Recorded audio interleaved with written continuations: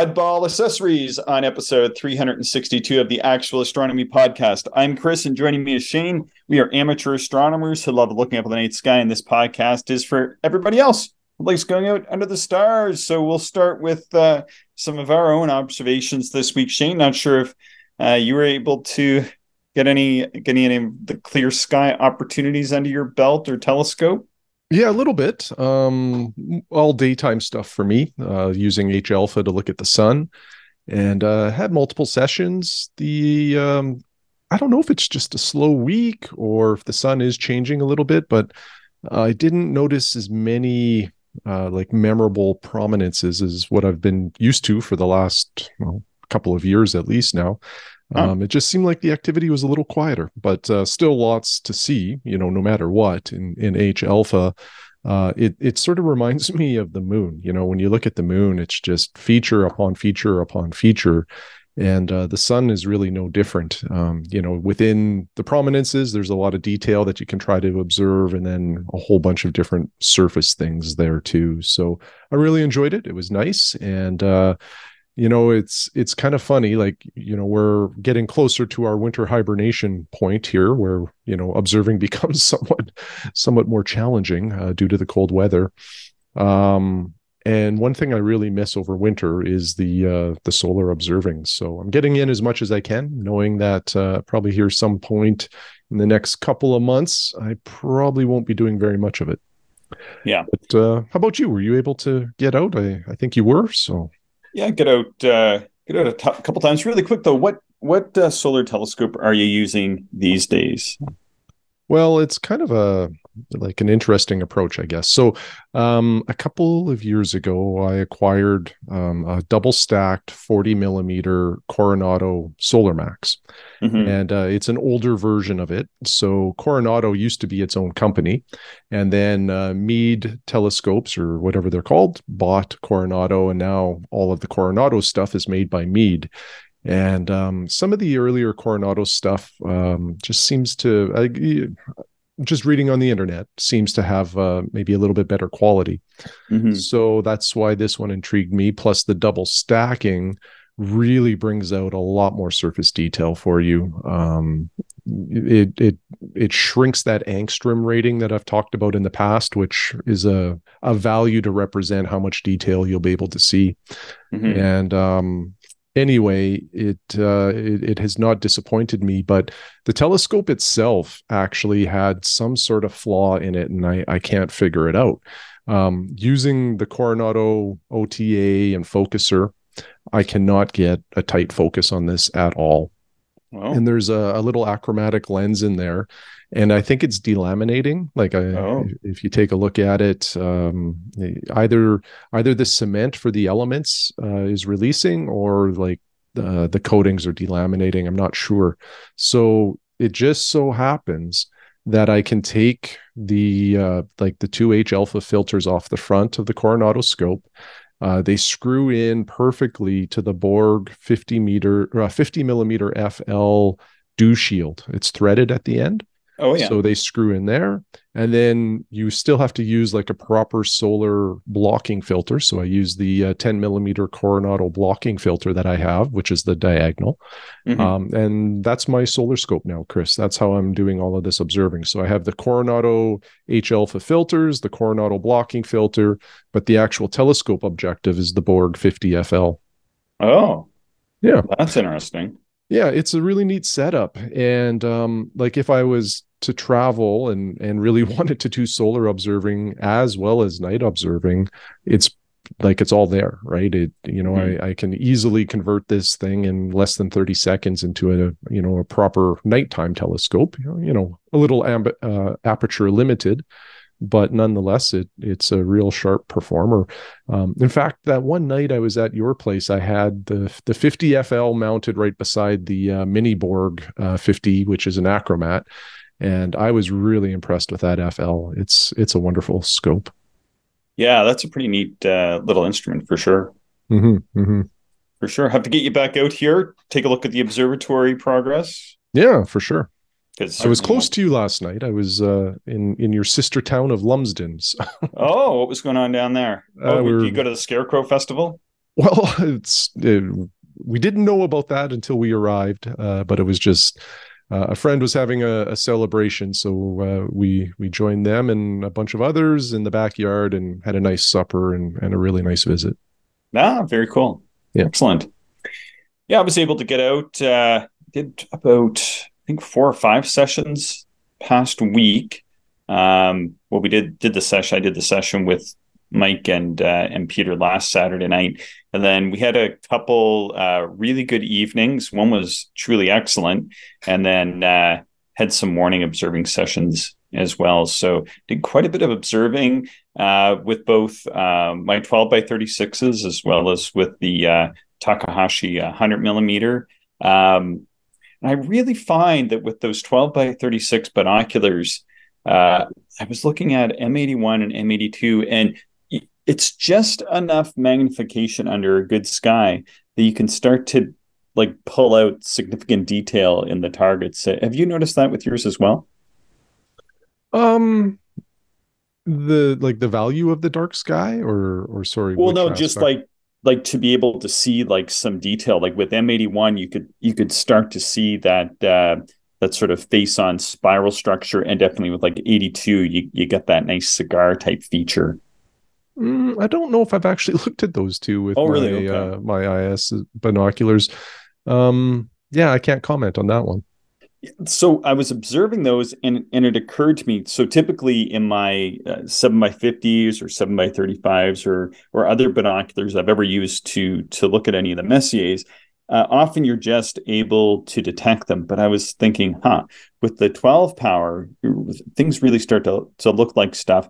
And I'd sketched a few already, and then so I decided maybe I'll try to sketch all the Messiers. So I've gotten a good chunk of the way along. I don't know how many I've done in total, but this past week I did Messier 5, 10, 12, 22, 81, 82, 75, 55. 55, man, that is tough from this far north, eh?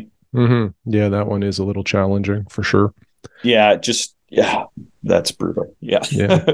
That's a neat project, and with the Messiers, the binoculars allow you to kind of get through them pretty quickly. I think you can scan the sky with such a wide field of view. You pick them up real quick because most of them are fairly bright, and it's a good way to go. Yeah, I find with the 12X, it's just enough that some of the Messiers, which I think I've seen before on lower power binoculars, but for example, like M75 is a very small globular cluster. And with these, it just gives that, like, it looks like a globular cluster. It's just enough versus just a star that's out of focus.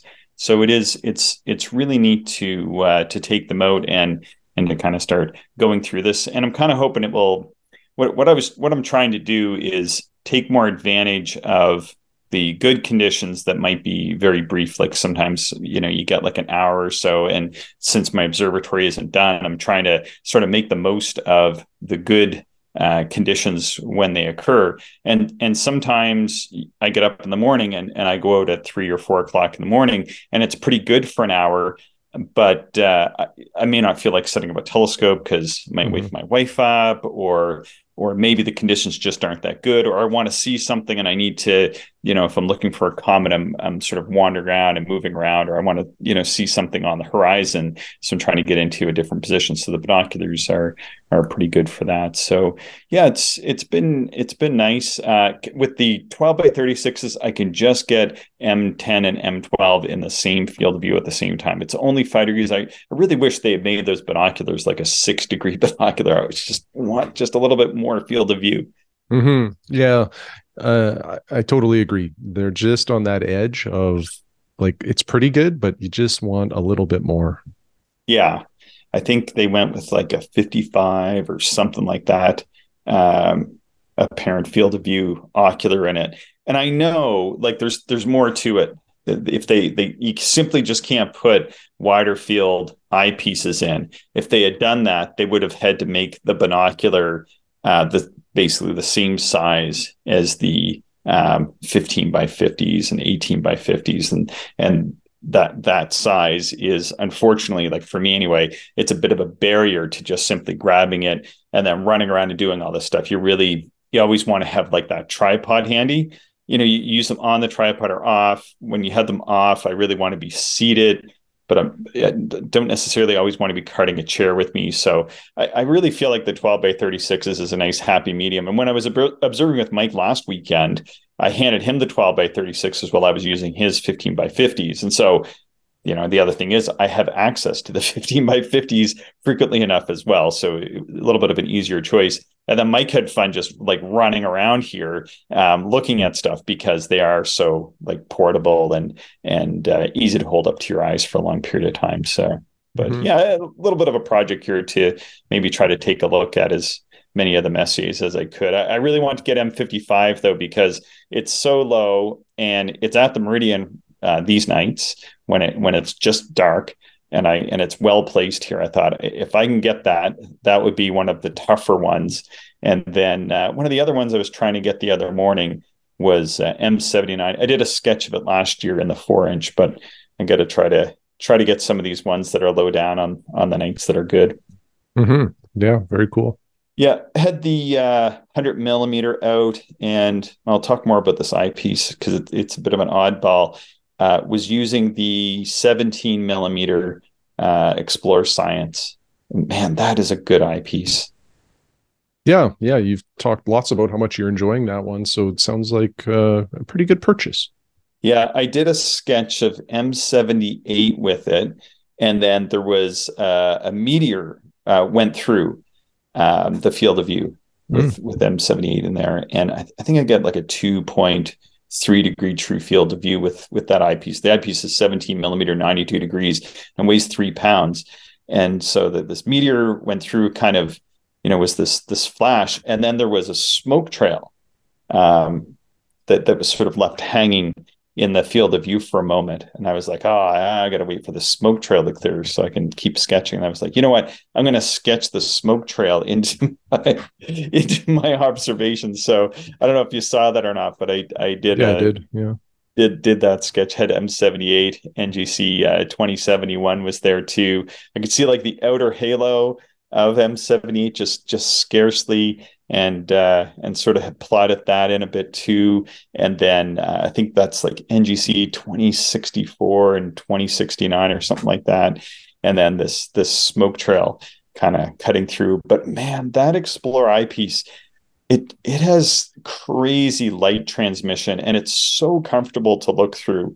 It almost makes me in a way almost makes me think about selling my Doctor 12.5 and getting the I think they do a 12 millimeter Explore Science 92 as well. The view on it is just unlike anything I've heard. Although I've heard the 17 is better than the 12, so I don't know. Yeah, I don't know much about the 12 at all. And really the 17 is just based on what you've mentioned. I've never really looked into it. Yeah. Hopefully we can get together sometime and you can take a look through that. It's an awesome eyepiece, and I'm using it in all my scopes. I thought I'll get it and I won't use it until I get my equipment mounted up in the observatory. However, I find I'm using it in everything. I'm using the 60 millimeter, 100 millimeter, 5-inch. It's just going, right into the rotation. Looking at the Orion Nebula through it is just you can see like these faint little stars, these little pinpricks of stars poking through the nebula, and then the huge field of view, 92 degrees. It's just so nice. Definitely a favorite eyepiece now. Well, that's awesome. Yeah, we had an email here from Joe, and he had sent us an email about the Suitcase Observatory / and made up a 50 millimeter scope like our Borg. Shane, maybe I'll just read this and Sure. then we can chat about it. So Joe writes, hello both. I've been meaning to write in again for a long time and keep thinking of new topics to discuss, but things keep getting in the way of me sitting down to write. I finally picked up just a few things that might be interesting for a listener emails part of the show. Firstly, I've talked via email before about the Suitcase Observatory concept. Last year, I converted a Skywatcher Evo Guide 50 ED into an ultralight scope by removing the focuser and getting a custom M53 to T2 adapter made so I can use a Batter T2 prism diagonal and focusing eyepiece holder that fits 1.25 inch eyepieces. He says, I also purchased some custom tube rings, so the total weight is less than 2 pounds for that telescope. So I think that's about in the same realm. I don't know how much our 50 millimeter Borg acromats weigh. Do you? They're pretty light. They must be under 2 pounds. Yeah. I don't know what the weight is. For sure, the OTA would be under 2 pounds. I assume his 2 pounds includes. Oh, yeah, that's everything, right? Rings, diagonal. Yeah. That's really light. Yeah, that's well done. Yeah, he attached some photos there and diagram block and sent us a link to the Stargazers Lounge. He said, sadly, have not had a good chance to test it out fully due to moving countries. But I thought the suitcase observatory discussion might be a good topic for one of your shows. Perhaps listeners could share some details of their lightest kits for traveling, etc. He goes on to say, relatedly, the good thing about moving back from, my builder is just arriving here. He's walking in front.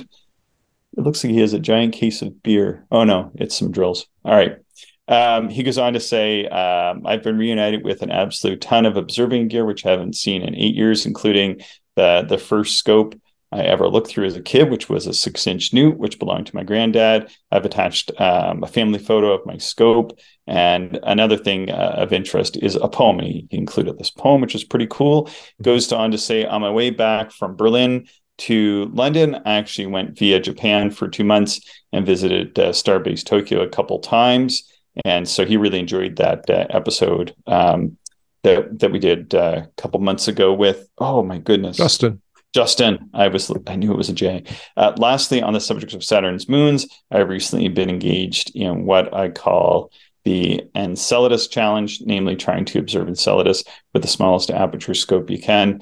I tried recently with a 73 millimeter telescope and using 112 X. I was unsuccessful over the course of a few nights, but perhaps other listeners will take up the challenge. Anyway, as always, thanks to you both for keeping up the great work with the show. Thanks, Joe. And he sent us a link to his build thread. Very detailed. He has some schematic diagrams and everything. Looks super cool. I really like what you did with the 50 millimeter. I had looked at that scope when I was originally thinking about a ultra portable telescope. Then I had read the issue with getting eyepieces to focus. So it's pretty cool that he was able to overcome that with a custom adapter. Pretty neat, eh? Yeah, it was really neat. I love the block diagram that he included. And if anybody's interested in seeing some of this, go to stargazerslounge.com and the thread is titled Another Ultralight Travel Kit Project. And you'll be able to see everything there. Yeah, it's well done. And I'm interested to hear, as Joe uses it more, just how it works and how he's enjoying it. Yeah. So I've got a few. Just a sec. I'm just going to pause this. He's giving me the wave. My builder's there, and he's working on the observatories. This is really good news. This is happening right now. So we'll keep this episode somewhat shorter, maybe than we had intended, because I've got to get up there to make sure things don't go awry. All right, yeah. So we're talking about some oddball accessories, Shane. First of all, do you have any further thoughts on Joe's email before we move on? Not really. I again think it's very cool, and I love the Enceladus challenge. I haven't heard of that one before, so tonight I think it's going to clear up here, and if it does, I'll take out my 76 millimeter just to see if it's visible. And yeah, I do encourage other listeners, like if other folks have like a ultra compact or sort of a nice travel setup, we'd love to hear about it. So send us some emails. I know in the past some other folks have talked or sent some photos and emails regarding their backpack or suitcase observatory that they take when they travel. And yeah, I would definitely be interested in hearing and seeing more about what people are doing in that space, because there's so many options out there, that you can use, whether it's the telescope or the mount or whatever. And I don't think that there's any right way of doing this, just probably a whole bunch of different ways of doing this. All right, so on to our oddball accessories. Maybe we'll start with you, Shane, because in addition to Joe's email, you recently bought a very strange accessory. I've been very curious about how this one works myself. Did you just want to start with Yeah. that one? What did you get? Yeah, well, so I thought for this episode, we could just talk about some stuff that maybe we don't talk about much, but is like critical to our observing, or not maybe critical, but a key accessory that we probably wouldn't leave the house without. Mm-hmm. And yeah, I did acquire a new thing. It's like I think the title is like equalizer adapter, and Mm-hmm. it's made by Teleview. I've wanted this for many, many years, and I've never purchased it, largely because either it's out of stock or just hard to find. And one of these recently came up on the used site here in Canada, astrobysell.com. Okay. So I purchased it from a person there. Hmm. And so what this thing is, yeah, it's a big brass, quite heavy. I should have weighed it. I think it's probably a couple of pounds, 2 or 3 pounds would be my guess. Wow. And it's an 1.25 to 2 inch adapter, and that's it. Mm-hmm. Now, the point of it is when you're going from, say, your heavier 2 inch eyepieces, like your big 17 millimeter Explore Scientific, or like a 31 millimeter Nagler, if you're switching from that to some smaller, lighter 1.25 inch eyepieces, the idea is you drop this thing in your diagonal, and then you don't have to rebalance your whole telescope for a lighter eyepiece. It sort of keeps the weight distribution about the same. Mm-hmm. And that's pretty important to me, because there's been multiple observing sessions in the past where, I am using my 31 Nagler, and I just don't want to switch to a lighter eyepiece because I don't feel like rebalancing my telescope unless I'm going to keep the lighter eyepiece in there for the majority of the night. But if I'm Mm-hmm. going back and forth, it becomes a real pain. So this Mm-hmm. sort of alleviates that. And my new use case for this is with the Bino viewer, Oh, yeah. because there are times when I want to swap out the Bino viewer for some wider field views. Mm-hmm. Um, and swapping it out sometimes is a pain as well for the balancing aspects of it. So, this will serve multiple purposes for me, Mm-hmm. and I'm pretty happy to have it. So this is going to go into the kit that I basically take out with me every night, and Okay. it's going to be beside me for the rest of my days, I think. Very cool. I really like the look of it. It has a nice look to it. I've always liked it looks very brass and Mhm. almost old timey. Yeah. I certainly have a fascination with brass, astronomical instruments, because it does seem very, I don't know, I wouldn't say nostalgic, but when you see some of the early instruments, a lot of it was brass or had brass components to it. So yeah, I don't know. I do have a fondness for anything brass and astronomy. Hmm. Yeah. Cool. Anything else on that equalizer? I'm curious to see how it works. Yeah, no, nothing else really to add. Like it's very basic. It's just a big hunk of metal, essentially, Yeah. that adds some weight to the back of the telescope.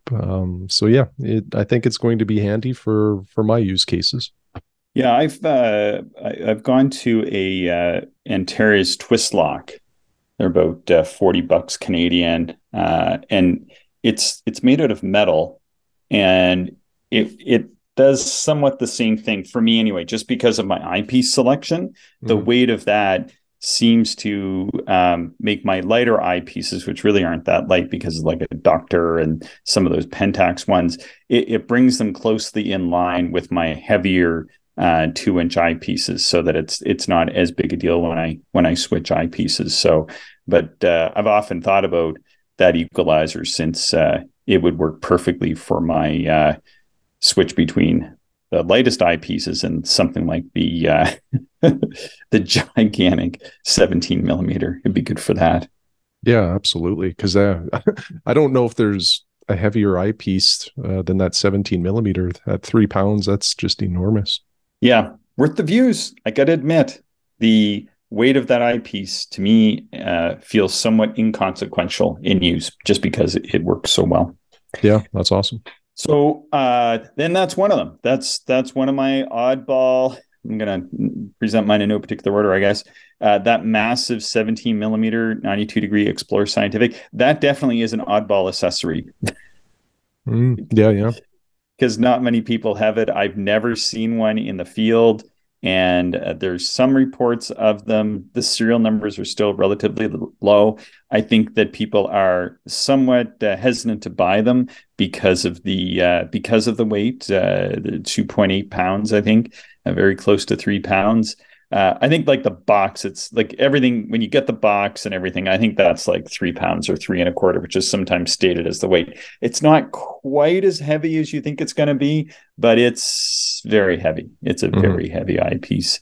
But yeah, I think that's definitely an oddball one.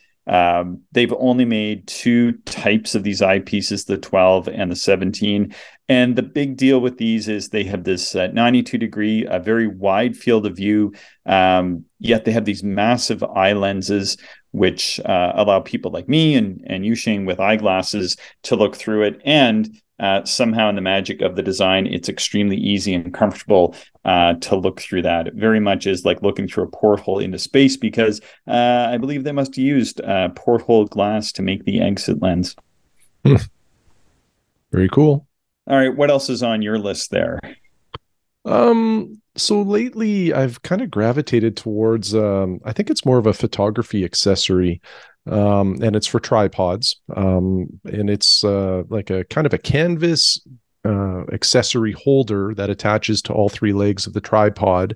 And it has like three kind of areas that are cordoned off by some more fabric.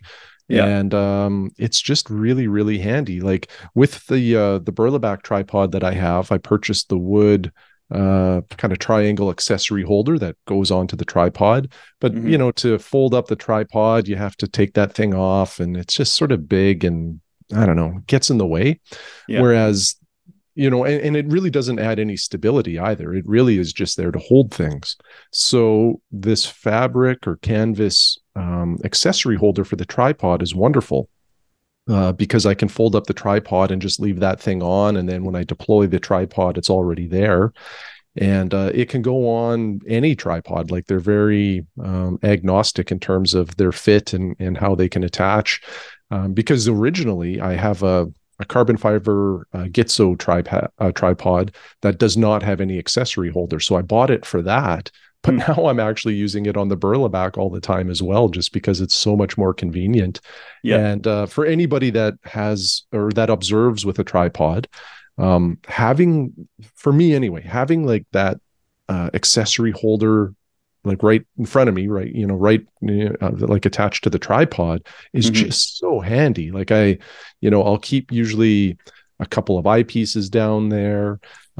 Maybe like my pen and notebook sometimes will go down there. Yeah. All sorts of miscellaneous things will go there just because it's, you know, a quick reach and I have whatever I need from that area. And these things are fairly inexpensive, especially, you know, relative to the rest of the stuff we use in this hobby. I think you can purchase these for about $20. And like I say, they'll attach to any tripod and provide a lot of function. Man, I wouldn't mind getting a link for that, actually. I think this could be an accessory that I didn't know that I needed until right now. Yeah, I can't say I'm not joking. I'm just like, I'm pretty serious, because I've used mine in a similar way and it doesn't work that well. Yeah, so this is appealing to me for sure. Yeah, I'll send you a link. All right. This is definitely an oddball. That this is perhaps one of my most used accessories. In fact, I would say it's my most used accessory, but it is very oddball. I use a Lumicon diagonal. And what that is it's not the mirror inside the diagonal is like all others. It's at 45 degrees. But unlike other diagonals, there's not a right angle machined into the base of the diagonal. It's simply flat across the bottom of that diagonal. And there's a whole bunch of theory and stuff that goes into that design. I've never seen any other manufacturer produce these. I always liked the look, and there's a few reasons why I really like the Lumicon diagonal. And I just like the look. It's cut off at the base. You don't have that square 90 degree. I think it looks unique. And because of that, when you're out at night and it's sort of silhouetted against the sky, I just think it's really cool.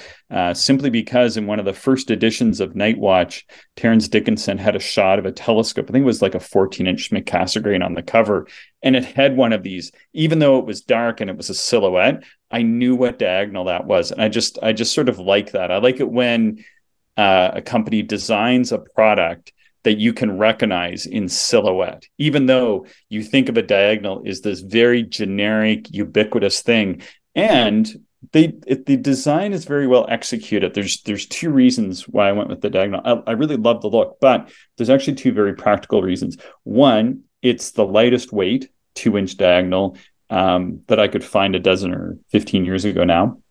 And the other is that it has one of the shortest, if not the shortest, light paths. And that's important for reducing the amount of vignetting you get, or basically distortion or such that you get at the edges of the field of view with very wide angle eyepieces, which I have lots of. So I like the fact that it looks good. The design is both aesthetically appealing. It looks really nice. And the reason for it is it has a lot of really good functionality, which improves the view. And the mirrors they use are second to none. And then if that wasn't enough, I have 3 because they can be difficult to find. And I've bought them on sale when companies are clearing them out because they're a low sellable item.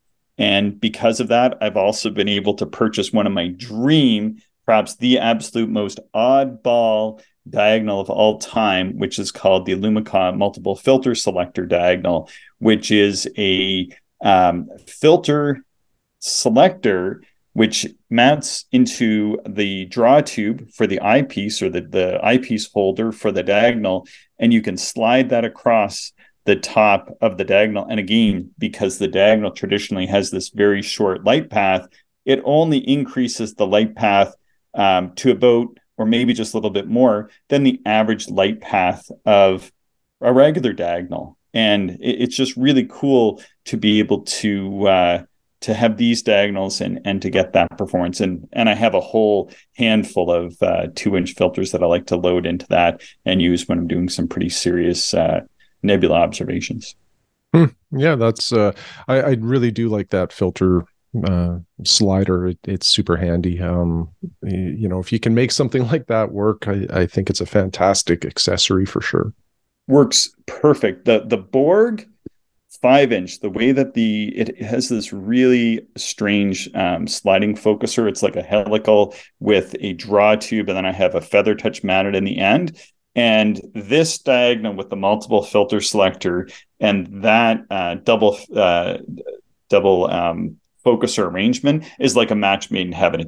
It works perfectly. It doesn't work as well on my other telescopes, but that telescope with that arrangement, which is what I bought it for, is just this perfect setup. Yeah. Yeah, right on. Yeah. Go ahead. What's your next one?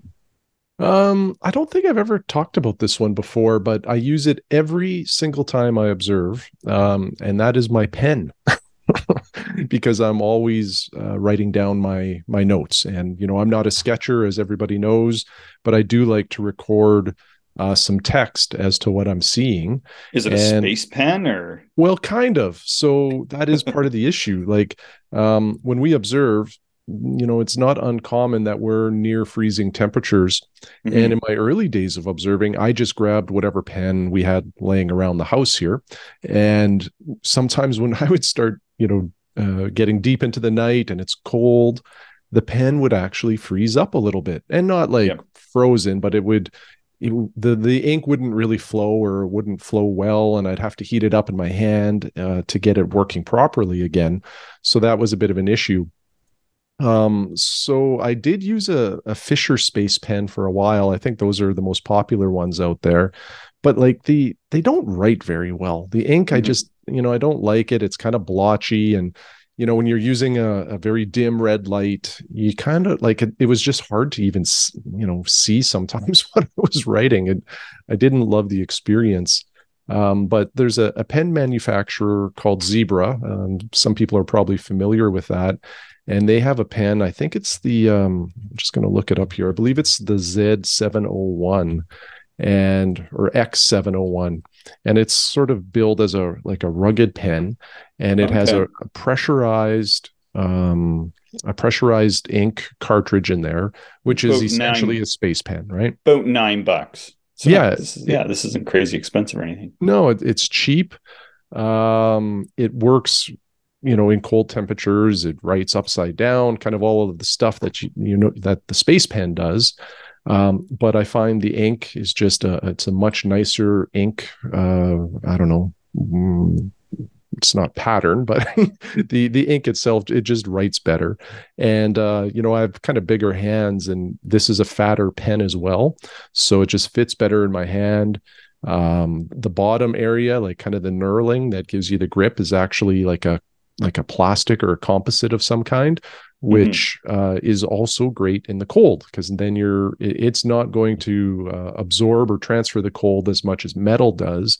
Yeah. So it's just not, it's not going to freeze your fingers. And it even has like a little lanyard hook on the side if you wanted to hang it off of a lanyard around your neck or something like that. Oh, or put it on your red flashlight. Yeah, that's pretty slick. Yeah. And then it's always kind of handy. The only downside to it is it's black. I wished it would come in other colors, so that if you set it down somewhere at night, it would just be a little easier to see, like a white or some other brighter color. But other than that, it's a wonderful pen to use, to record observations by the telescope.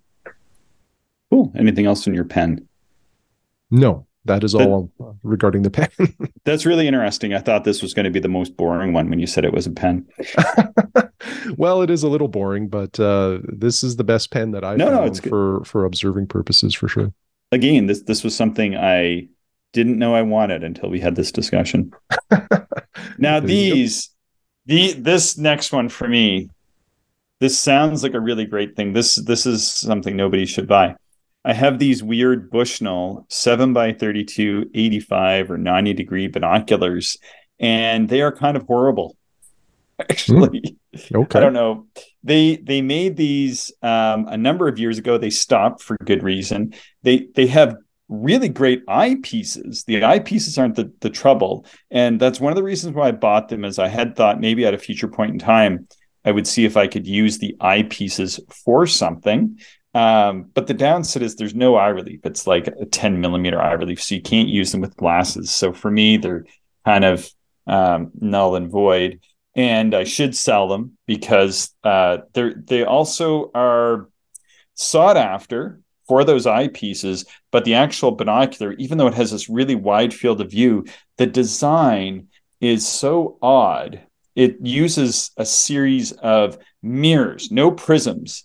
It's little like finder scope lenses, 32 millimeter, 7 power, and they may even be a little bit less than that. But I think they get like a 14 degree field of view or something. So I wanted them because they're the widest field of view, 70 odd millimeter binocular you can get. Oh, and sorry, my builder just walked by. So the Cactus Hill Observatory he's working on, and it's named that because the ground here is completely covered in cactus, Shane. I think you've seen it. It is covered in cactus. My builder is out there walking around in bare feet today, and I'm just like, how can you do that? You must have feet like the leather man. All right. So yeah, these binoculars, they use these mirrors, really great eyepieces. Everything else is a bit of a throwaway. Like I said, a lot of people buy them for those lenses, and then they take them and they modify other binoculars with those lenses. But it's a strange looking binocular. It's kind of looks like a brick, and doesn't really work that well, unfortunately. Well, interesting. Well, my last one, Chris, is kind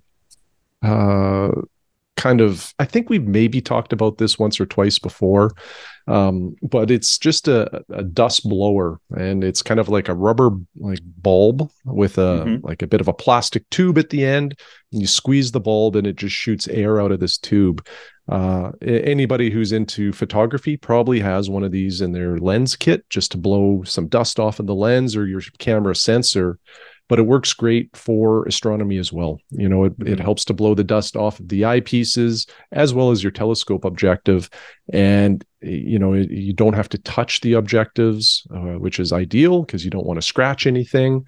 And like those compressed air cans sometimes will shoot out like unwanted moisture that you just don't want, near your telescope stuff or eyepiece lenses.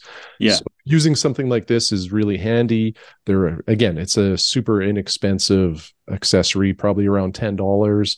And it's always in my kit because you just never know, right? Sometimes an eyepiece, you don't even know that it maybe got kind of dirty the last session, so you'll use it now, or just kind of junk collects throughout the night. And this is a nice way to keep your stuff in a relatively clean state. So I usually have this in the kit every time I go out as well. Well, my strangest accessory is what I'm sitting in and where I am at, which is on the Cactus Hill, and buying an old cabin with an adjacent lot for an observatory, and the hillside completely covered in cactus is definitely a very strange thing to do, to say the least. It's not as though we were looking for a cabin and then it just kind of coincidentally happened to have. No, that was what I was looking for when we came to buy it. It was my wife and I bought it together, but we each had a few things that we wanted. And the one of the guiding principles was, and she did want this too, she wanted a place where I could come and safely observe, because as you know, Shane, I like to get up in the morning and do observing. And even this summer, on nights when I haven't been here, if it has been clear, I will go and get in the car and go and drive 30 or 40 miles out on the grid. And she's very uncomfortable with this for obvious reasons. And it's really nice to have sort of a permanent and nice, secure, very easy place to come and set up whenever I want to. But that definitely is a strange thing to buy just for astronomy, simply because, I really don't know that many people that have gone out and bought a piece of land. I think I know about 5 people who've done this, and most of them are listeners of this podcast, so they can sympathize with all the trials and tribulations of doing such an oddball thing. Yeah, for sure. You have all of the advantages that we talk about when we would go camping in grasslands of, being able to observe until you can barely keep your eyes open, and then you just go to bed, and you have that right there, and a little more luxury than a tent in grasslands. A little bit more. Well, by the sounds of the circular saw in the background, construction is underway again. So I'm very excited about this. It's been a couple of weeks. Yeah, that's good. But I better go check on him. He did want to come and talk to me, and instead he gave me a wave and has begun building again. So I better go and make sure that things aren't going off track. I'm sure it's fine. Yeah, well, good luck, sir. All right. Well, dear listeners, please subscribe and do us a favor and share the show with other stargazers. You can always send us your ideas, observations, show notes, and questions to actualastronomy@gmail.com. Thanks again for listening, everybody. Thank you, everyone, for listening, and we hope you enjoyed the show. If you are interested in more information, would like to contact us, or if you would like to support the podcast, check out our website, actualastronomy.com.